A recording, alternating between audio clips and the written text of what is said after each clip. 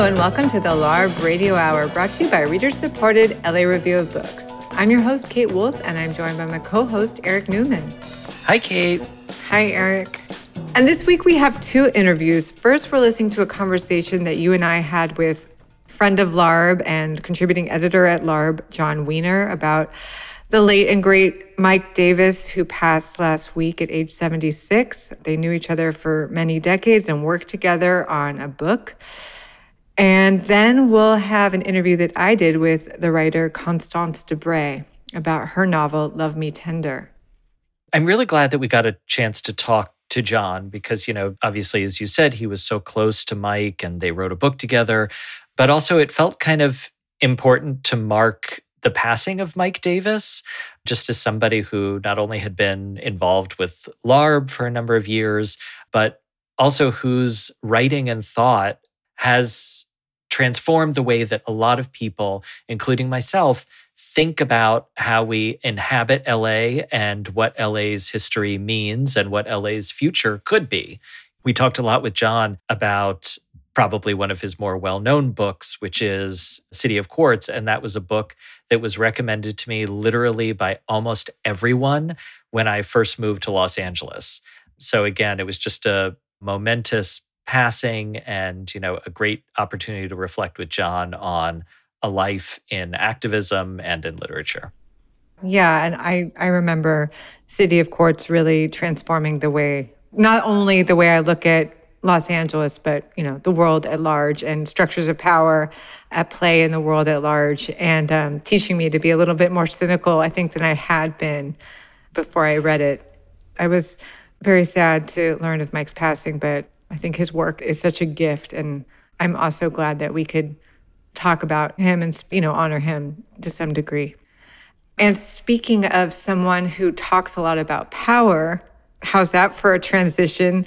Constance Debré's novel is really about power in regards to who gets power in, parent relationships, how you can give up power in society, what could be more powerful than having institutional or aristocratic power is perhaps having freedom. This is a book about a woman who gives up a very well set up life to do what she wants, and that's write and swim and have sex with other women. It's really amazing because it's so fearless. And in speaking about Mike Davis, someone who's fearless, I think that it will actually be a nice compliment. All right, that sounds great. Let's get to those interviews. Okay, great.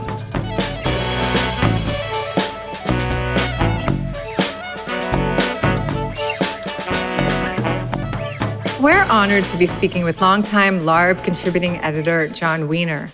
Jon is also a contributing editor to The Nation magazine, and he hosts their podcast, Start Making Sense. A professor of history emeritus at UC Irvine, he's the author of many books, including Gimme Some Truth, The John Lennon FBI Files, How We Forgot the Cold War, A Historical Journey Across America, and most recently, Set the Night on Fire, LA in the 60s, which he co-authored with his friend Mike Davis.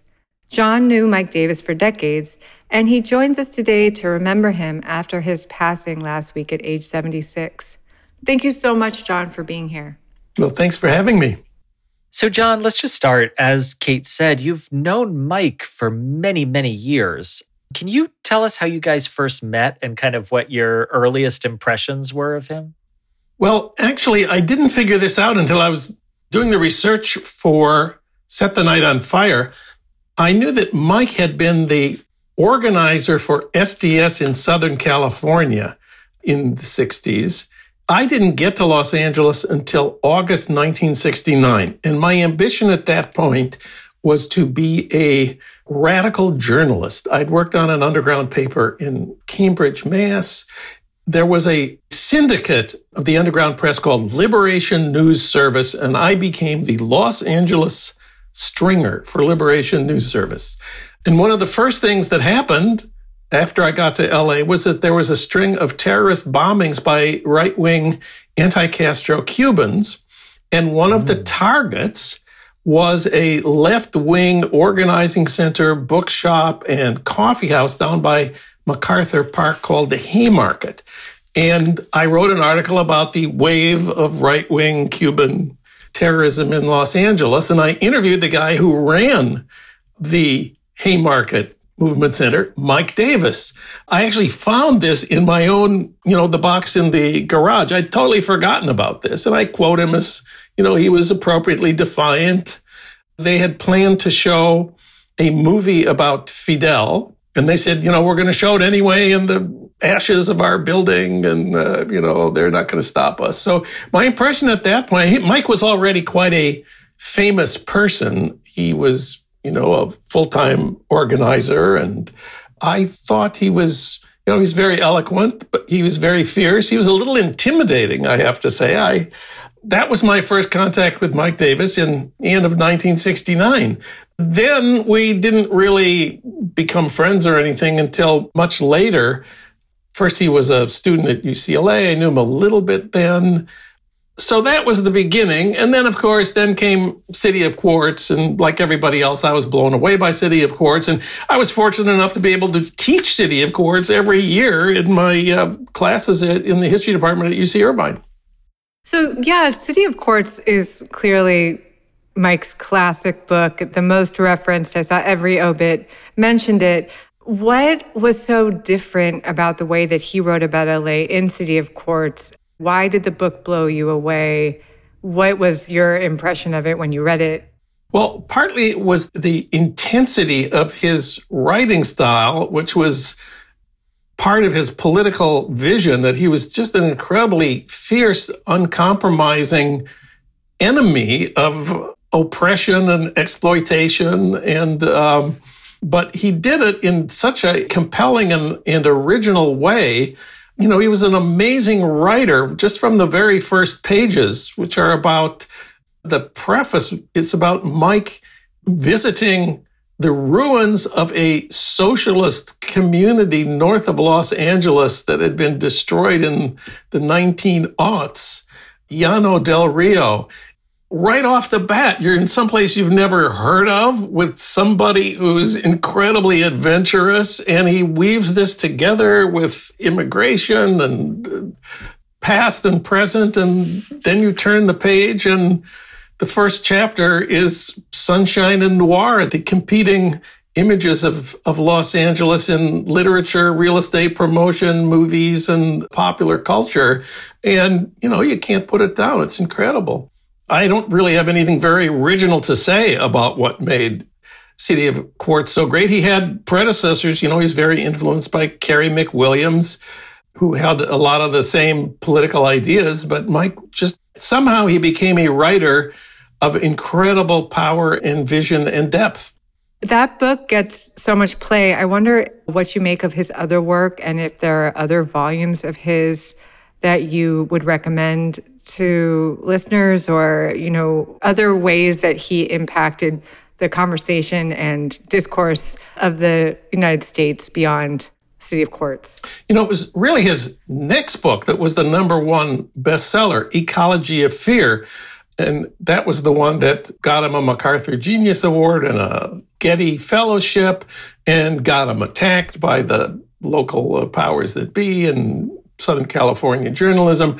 And that was on the bestseller list for, 16 weeks or 18 weeks. And that's much more about the relationship of Los Angeles environment, climate, geological history, wildlife, to its current political situation. So that was much bigger book in terms of the book biz, and got him in much more trouble. That was when he was attacked for his footnotes by the realtors who were unhappy with his chapter, The Case for Letting Malibu Burn.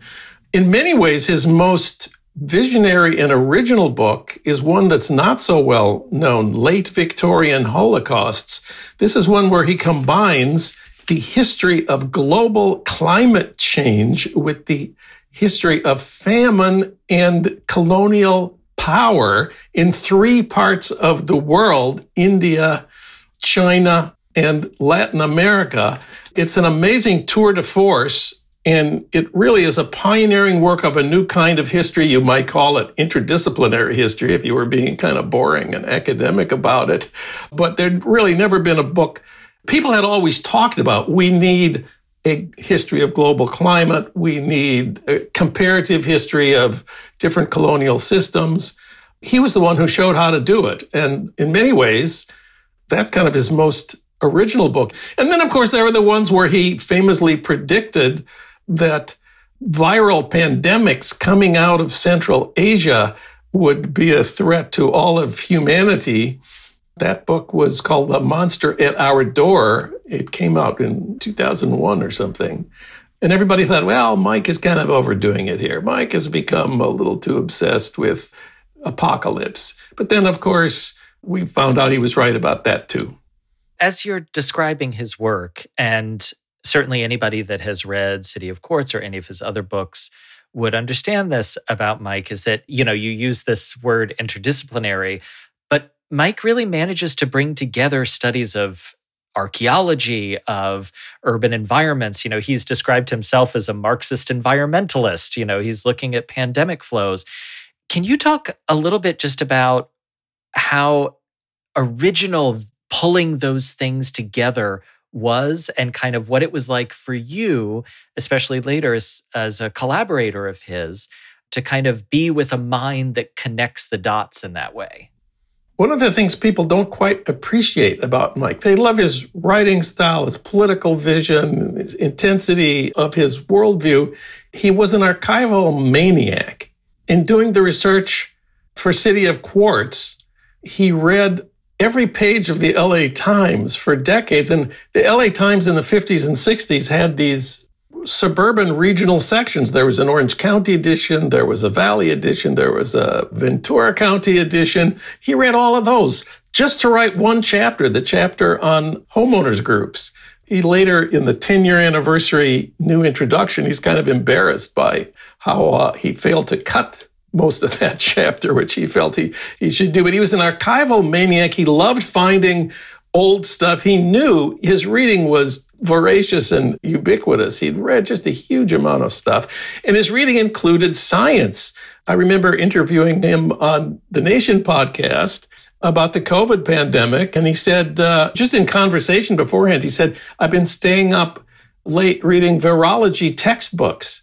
He also knew who all the leading virologists of the United States and the English-speaking world were. He interviewed all of them. He read their scientific research. He was also an amateur, I guess you'd call it geologist. He collected igneous rocks from all around the world. He had a huge rock collection, specimens, I think he called them, at his house.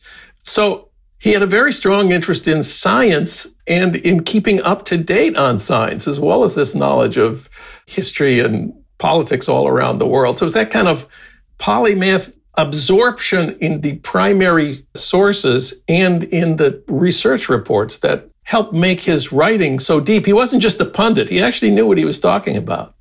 I'm curious what your process was like working with him on Set the Night on Fire, and, both of you writing about this time where you had been really active in the history that you were writing about.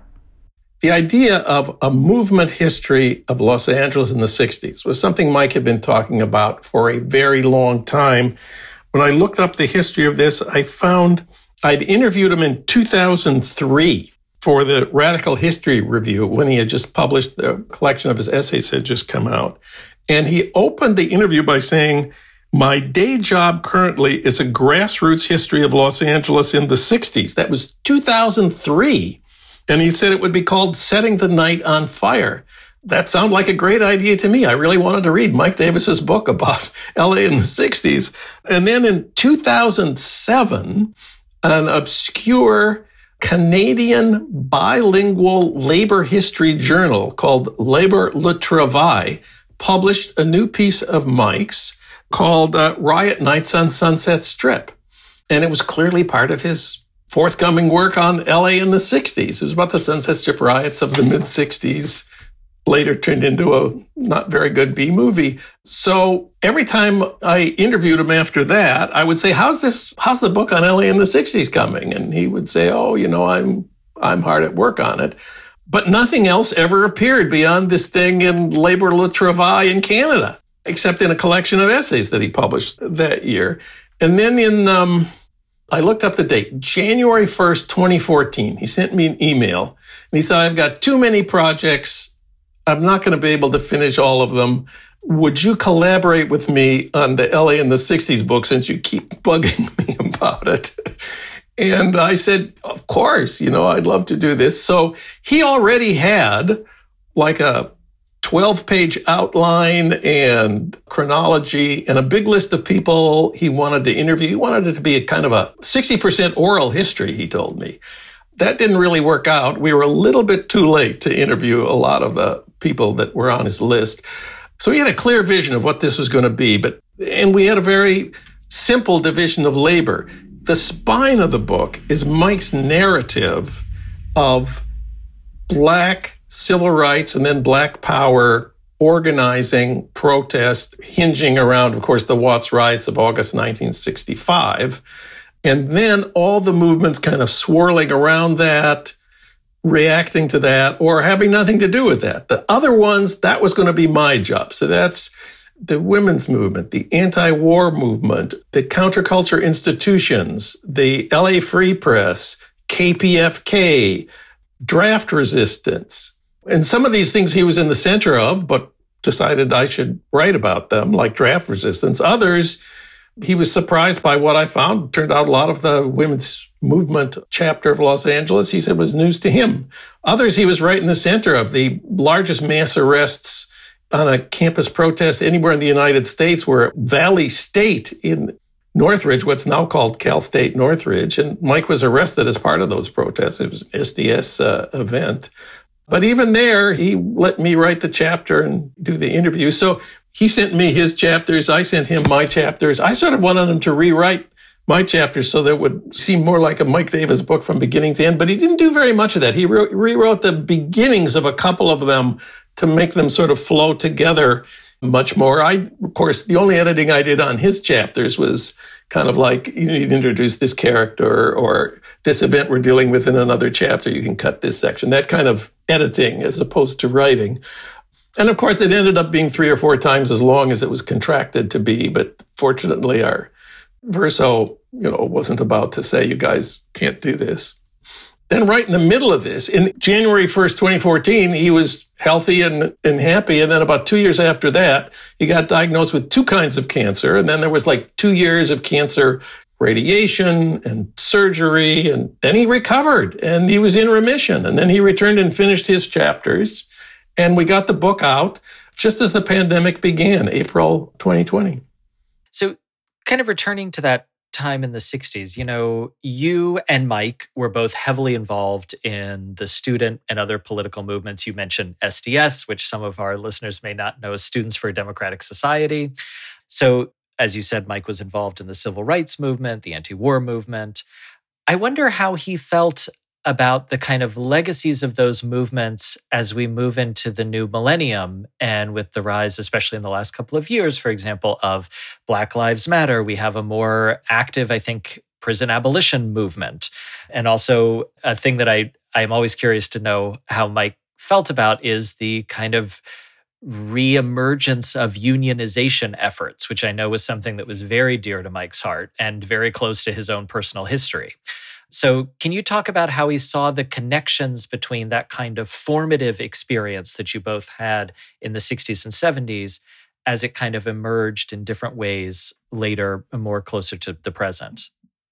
Well, a lot of the core of our book, Mike's chapters on Black organizing and Black protest, is a tragic story of the destruction of this movement, in part by the FBI and the LAPD, and in part by internecine conflict, which, actually erupted in the murder of 2 members of SNCC, the Student Nonviolent Coordinating Committee, by members of Ron Karenga's Black Nationalist Group on the UCLA campus. So when Black Lives Matter came along, Mike and I were very excited that it was so much better than the Black movements of the 60s. And first of all, 100 times bigger, millions of people occupying the streets for months, and very cooperative, very collective, very unified. So the contrast the success of Black Lives Matter compared to the defeats and destruction of especially the Black Power movement of the late 60s were, unmistakable and interesting to think about. Well, why was it so different this time around? And of course, our book came out just before the summer of Black Lives Matter, so it gave us a lot to talk about and think about and yak about on people's podcasts. The labor movement, if you read that 10th year new edition of City of Quartz, he does say the one thing he totally missed was the emergence of the Latino labor movement in LA as the central force transforming Los Angeles politics. Of course, he was part of it. He was arrested in the Century City Justice for Janitors demonstrations. He's written about that. On the other hand, City of Quartz was not famously, I must have read a dozen student papers saying, Mike Davis's big mistake in City of Quartz is where's the working class? It was not a book about organized labor in LA. It could have been. It could have been about the CIO organizing, the LA rubber plants and auto plants and aircraft industry in the 40s.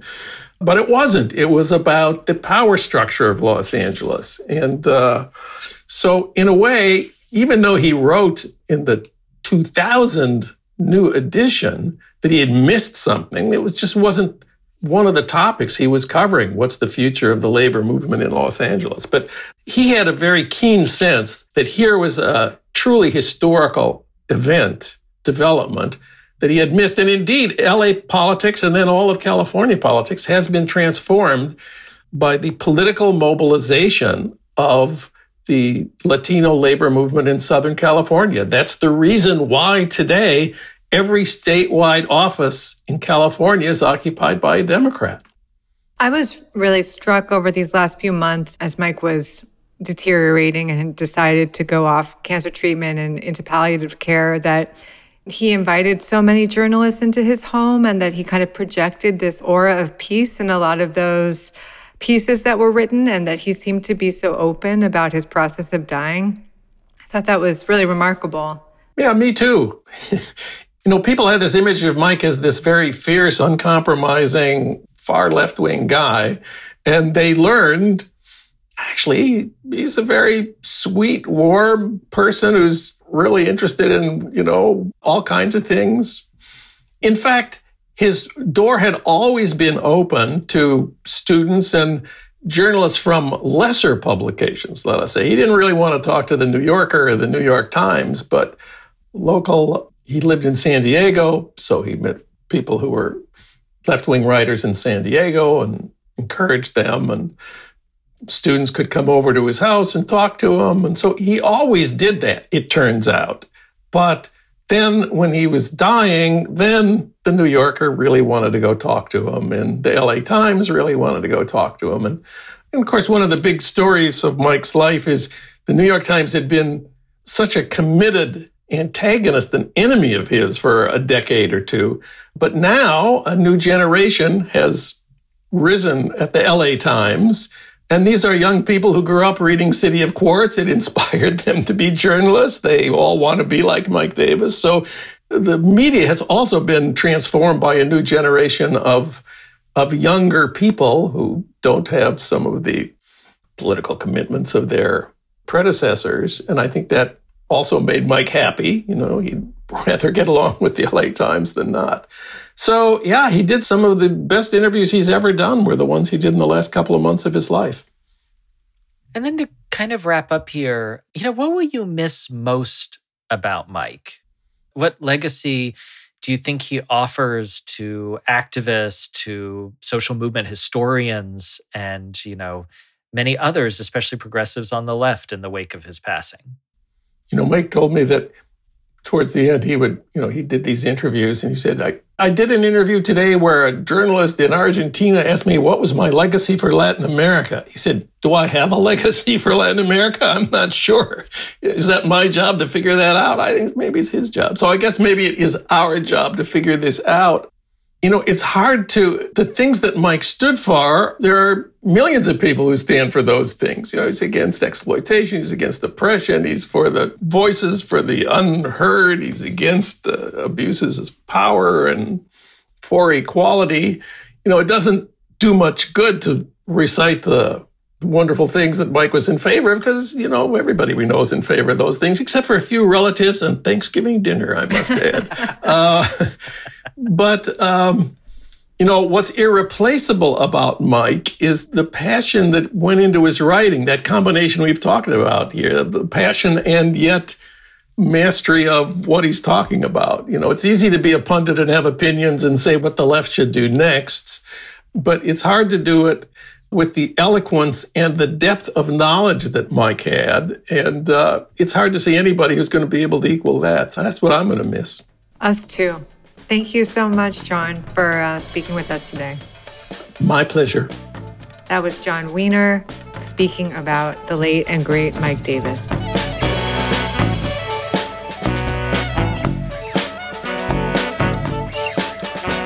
You're listening to the LARB Radio Hour. We've been speaking with Jon Wiener about the life and work of Mike Davis. We now turn to our conversation with Constance Debré, author of Love Me Tender.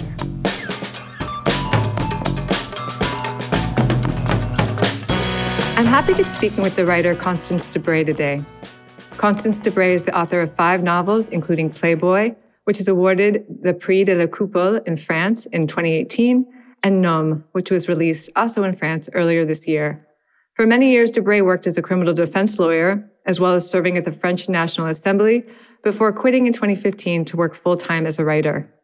She joins me to speak about her novel, Love Me Tender, which was published this fall in the U.S. It's the first of her books to be translated in English. It follows a woman who, like Debré, was once a lawyer, but has quit her job and vacated the comforts of her former life to devote herself to writing.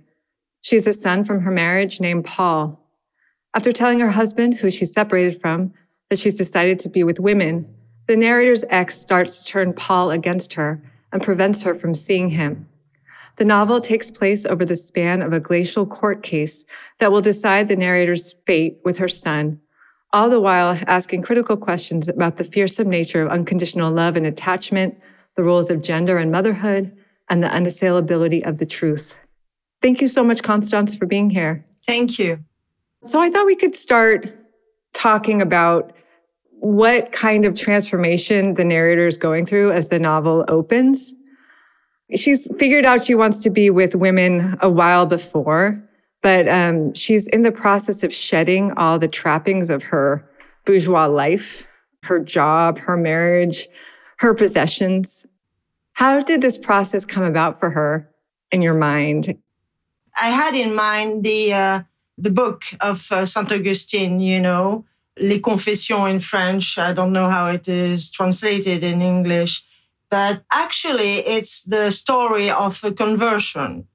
And whether it is homosexuality in the case of the book, in my book, or for Saint Augustine, faith, it doesn't matter to me, which is much more interesting, I think, when something, whatever occurs, that gives one the feeling of a coincidence with the world is what you do out of it.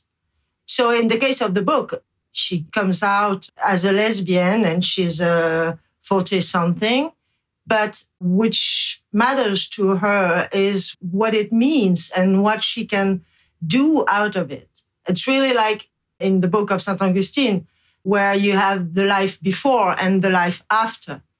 And so actually, the main thing is homosexuality leads her to write. And that's the main thing. And nothing else matters. And she suddenly understands that she discovers a great power in her instinct. And of course, the first thing where that instinct had led her is women, but she suddenly wants to follow her instinct. And she realized that many things in her life before were conventional and that she doesn't give a damn about those conventions. And what she wants to do is just to write. And so she does it. And of course, there is a price, but she doesn't give a damn. I was wondering, since there's a correspondence to events that took place in your life, that you decided to leave your job and become a writer.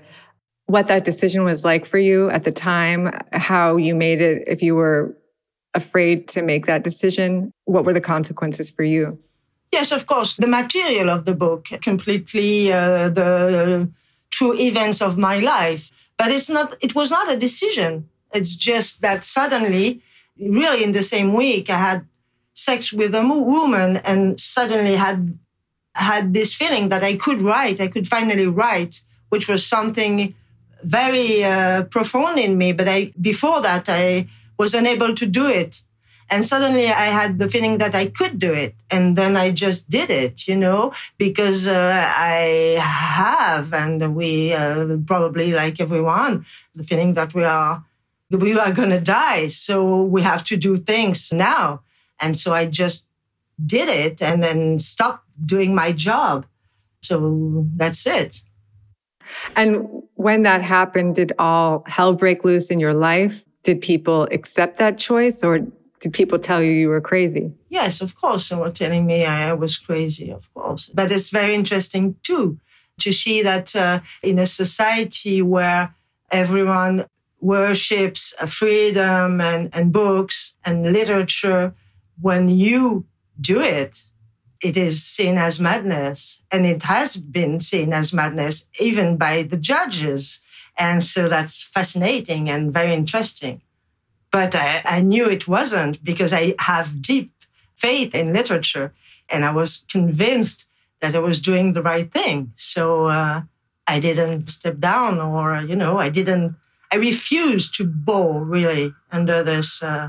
But it was very interesting too, because of this context, it became, and because I had no plan B, it became almost a question of this book, the book I was writing at the moment, which was Playboy, actually, the first one, became basically a question of life and death.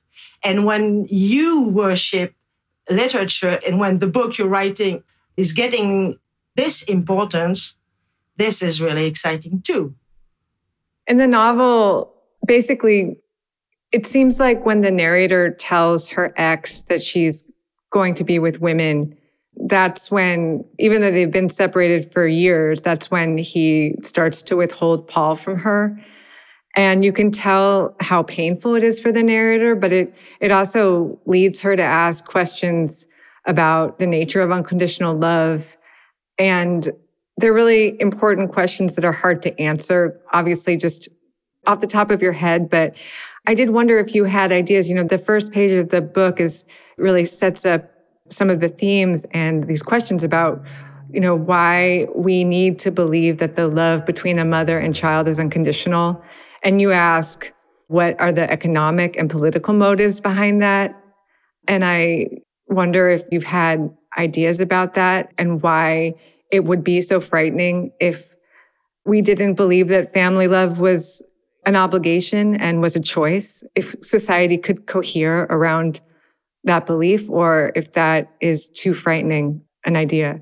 But I thank you. I mean, all the answers are in your question.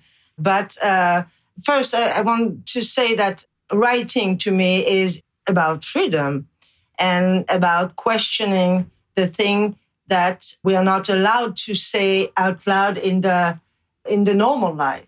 And I think that's the reason a book exists. It is to, maybe not to give answers. I'm not writing essays, but to ask questions.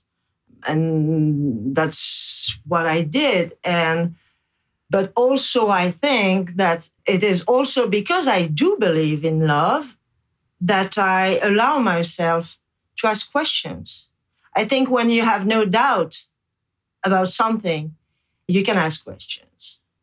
And that's part of the answer, the fact that we cannot ask questions about love, and the fact that there is this expression, unconditional love, shows that there is a fear, that maybe people are not so sure about this love between love in general and then love in families, of course. Plus, what is love? I mean, we know, okay, probably everyone loves, every parent, every mother loves her children. But we know as well that there is lots of violence and hate as well. So unconditional love, yes, but what does it mean in reality? Also, I think this love between a mother and a child is a relationship. And in a relationships is something which goes through time. And there is events and many things happens. And we know it for romantic love. It's all over. But this kind of love is not, I mean, I had the feeling that it was very difficult to question this love. And these words, the unconditional love, was a way to close the box. So I just wanted to open the box and to see what was in it. Because when you're not afraid to open the box, you can do it. And the things that are in the box, I think we all know them. That is, of course, it's love. So it's full of conflict, of feelings, of sometimes rejection. And the part of that story from the child toward the mother is all over psychoanalysis and all over books. But the other part was not explored, or much less. Which is the mother's relationship to the child. I mean, in the book, it's kind of like everything is going, although the narrator's life has changed so much, and she is very caught up in writing and also in the pursuit of sleeping with women, things are going fine with her son. She's able to do everything. It seems more like because she's not being a mother in this, traditional way, or it's more about the woundedness of her ex that her son is taken away from her. It's not like she's actually doing anything wrong. Yes, absolutely. What is interesting also is that the simple fact of being accused creates a guilt. But I didn't want to, in a way, it would have been very easy to show this narrator, this character, as a victim of, homophobia, of jealousy, but I didn't want to do that. I wanted to write a character that would take advantage even of this situation to go further in her freedom and to keep going in contesting all the conventions, because she had this feeling of being absolutely clear in her morality. The way the case goes was surprising to me, although maybe it shouldn't be, that basically she's accused of being a pedophile by her ex. And, the literature that she has is quoted, Hervé Guibert's book, Crazy for Vincent, which is about Guibert sleeping with a very young boy. And just because that's mentioned, it's like she's guilty, and her son is taken away from her for 6 months. And I was curious, just as someone who had served as a lawyer and worked in the criminal justice system, like the narrator, who says that she's avoided divorces. She's represented like murderers and pedophiles and rapists, but she says that divorces were always too nasty for her. If really like family court is like that in France, if the legal system there is really like as slow and broken as it appears in the novel. Yes, absolutely. But I think it's more or less the same everywhere in the world. It was no surprise to me that was like that. Justice is the name of a virtue, but it has nothing to do with the judicial system, which is just a matter of order. And it's a violence upon other violences and men judging men. And so there was no surprise. It's the worst thing that could happen to someone is to be in this system. It's better if it's not criminal, but it's still, you don't go to jail, but it's a disaster. We all know that. It's all over. Who believes in justice anymore? I don't.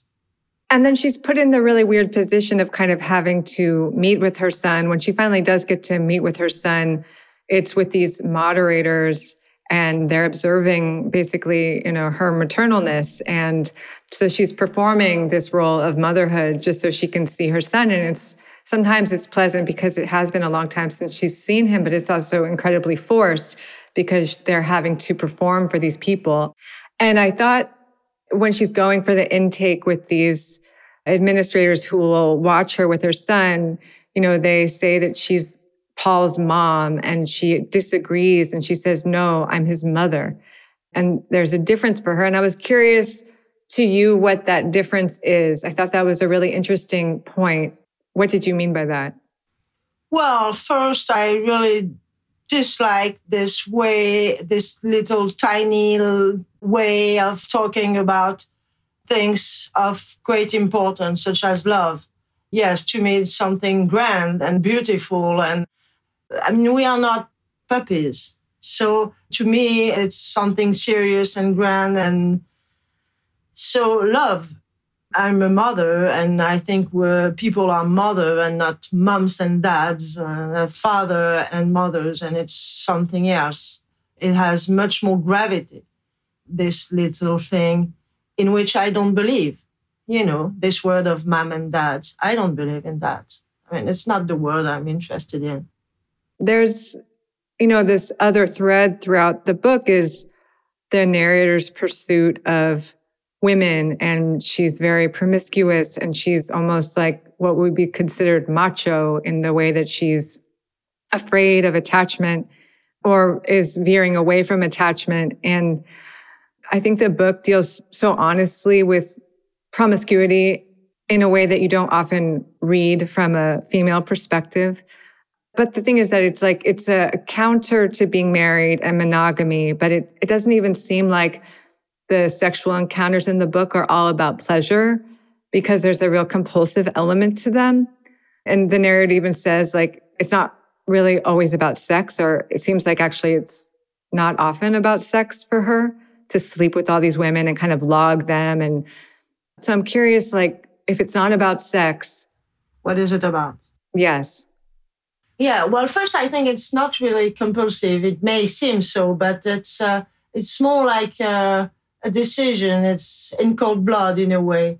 I think it's a decision. It's the way she wants to answer her punishment, her condemnation, because she wants to understand why. And in a way, she feels that she is condemned because she wants to be a woman as free as a man, as free as a father who would decide to do whatever he wants. So she assumes this position and she wants to go further in that. And it's part of the answer. Yeah, in a way, she doesn't want to be a lesbian. She wants to be a lesbian as macho could be, as a cowboy. There is this expression in the book. Now I'm a lonesome cowboy. But why not? If we are free, if women especially are free to act the way they want, so, okay, let's do it. And let's see if the society is really ready for it. And I'm not sure. I'm not sure. I think homosexuality, especially for women, is okay if it's actually a copy of the mom thing a little bit. Yes, I think it's part of the answer. In that regard, I'm curious how your books and your work have been received in France, and if people have commented on this female narrator as macho, have commented on the promiscuity, how have people written about it and talked about your books? I don't know. I'm sure it's there was no real controversial, at least publicly, but I'm sure people and probably even lesbians didn't like the way I represent a lesbian in the book. Also, it's one of to me, I was about to say the thrill, but it's more to me an obligation. When you write at the first person, it should be exactly the same as if you create a character. And to make a character interesting, I think, this character must not be only nice and sweet and sympathetic. So, and there's a thrill when it's yourself that you put in the book to be, sometimes not likable and to provoke things to the readers. Actually, that's why I am writing. I want my sentences to provoke things. I don't want to be liked. I don't want my characters to be liked. I mean, I don't need that. I'm not looking for love through my books. I just want my books to make things on people, to make them feel uncomfortable sometimes, to make them think and to make them disagree sometimes and agree sometimes with what is said in the book. I think it's also that if you were writing a novel as opposed to a memoir, say, there can be a lot more space for a character not really knowing what they're doing, that their blindness can actually be a productive part of the narration. So in this case, I don't think that this narrator is always aware of what she's doing or why she's doing things, or I feel like there's a connection between her losing her son and then not really wanting to, settle down with any one woman, almost being phobic of commitment or intimacy.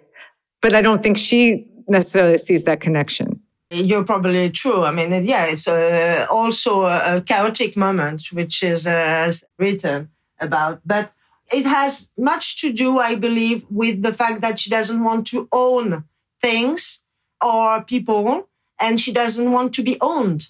So there's also this thing that to be moving, to not have a permanent apartment, to not having objects or clothes or really a few. And that's the same with the people. At that moment, she doesn't want to be owned and to own. Because freedom is about that too. You cannot be free if you have things or too much people. We know it. So I had this feeling also that the material world in which we live is full of leashes. And so she has this feeling and she wants to have less leashes as possible. And monogamy, yes, of course, is associated with property and all these things that she is trying to avoid. And I understand that. But by the end of the book, I feel like she's kind of settled into more of a domestic life. Maybe it's kind of ambiguous by the end, but I love the last line, which is kind of something to the effect of like, I realized there weren't that many different possible solutions anyways. Like as far out as she gets, it's almost that she settles into this other life because the other life maybe isn't quite as radical as she thought it was going to be, or it wasn't sustainable, or that by the end we all kind of settle into a middle. I don't know. I thought that was an ambiguous way to end. I was curious about that. Yeah, you're absolutely right. I wanted to show that she, in a way, that she's not blocked in her compulsive way of dating girls neither. She could move from that to that. And yes, at the end, I wanted to show that she does believe in love and that, in a more classical relationship, that a more classical relationship is maybe a better way to find love. I don't know, but yeah. But it's ambiguous. I don't have the answer. None of us do, alas. I don't want to ignore how the book is written because it has this kind of almost like hard-boiled quality. I thought of Camus, of course, but I also thought of like noir fiction.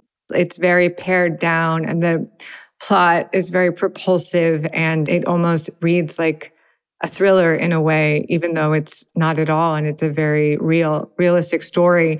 So I'm curious if you could just talk a little bit about your process of writing and how you get everything so tight and how you stick to a very essential story here. To me, it's the most important. Very quickly, I know the material. I know what I want to use because I'm writing novels, so it's all about events. So I know the events. But I want to use very simple words and to be very matter of fact and very precise, especially with the hot material, with violence. And I want my sentences and my writing to be as cold as possible because it creates something which I like very much. To me, it's all about that. It's really the way I want to write, and probably the reason why I want to create this space and this distortion, actually. I'm curious, as someone who's had this conversion experience to writing, how that has evolved for you over time. That, if you had this call, almost like this religious experience to write, and then you do write, and then you continue to write, does it ever get more difficult? Does it feel like maybe more banal after a while when you've gotten more, success or whatever, and appreciation? Is it harder for it to feel like quite as life and death? It's like anything, when it's new and fresh, it's so exciting, but then you settle into it. And what's it like then? I mean, it's more or less the same, because it's, yes, for the pleasure and the difficulty, because at every moment it's difficult. It's difficult when you begin the book, when you're in the middle of it and it's very chaotic. And at the end, you see the thing and you see, is it really all I could do, or is it good? And you don't see it anymore. And there is the question, what am I going to write after that? So yes, it's a hard work, but in the same time, I feel very lucky that it became my job, and now to have readers. And it's not exactly the same thing as for the first one. For the first one, I really had to find readers, and even, I didn't have a publisher, for months. And so it was really risky. But now I know, I have no other job. And so I really have to make good books and to keep going, writing and saying things and catching the readers. I feel at risk at every moment. And sometimes it's very tiring, but in the same time, it's all I want. So I feel very lucky, really. And it's moving because of course, now I do have readers, and that's incredible. And for me, it's incredible to meet readers in the States now and other writers as well. And to be in this culture, which is so important to me. My books wouldn't exist without American literature. That's very clear.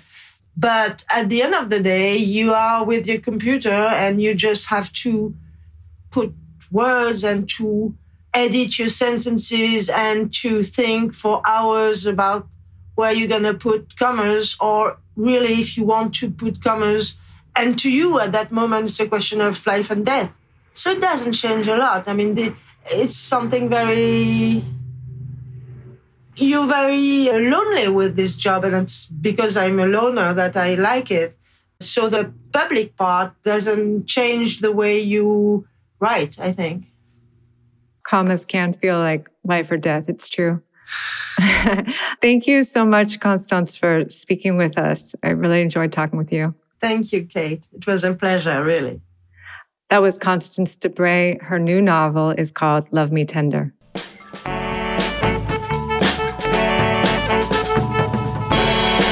Thanks for listening to the LARB Radio Hour. Subscribe to our show on Apple Podcasts, SoundCloud, Spotify, or wherever else you get your podcasts. If you like the show, please rate us on Apple Podcasts to help us get the word out. And we'd really love to hear from you. The producers of the LARB Radio Hour are Medea Ocher, Kate Wolf, and Eric Newman. Our executive producer is Alan Minsky. Our sound engineer is Jiha Lee. Editorial production by Jake Levins. Our intro music was written and performed by Imogen Teasley Lawton.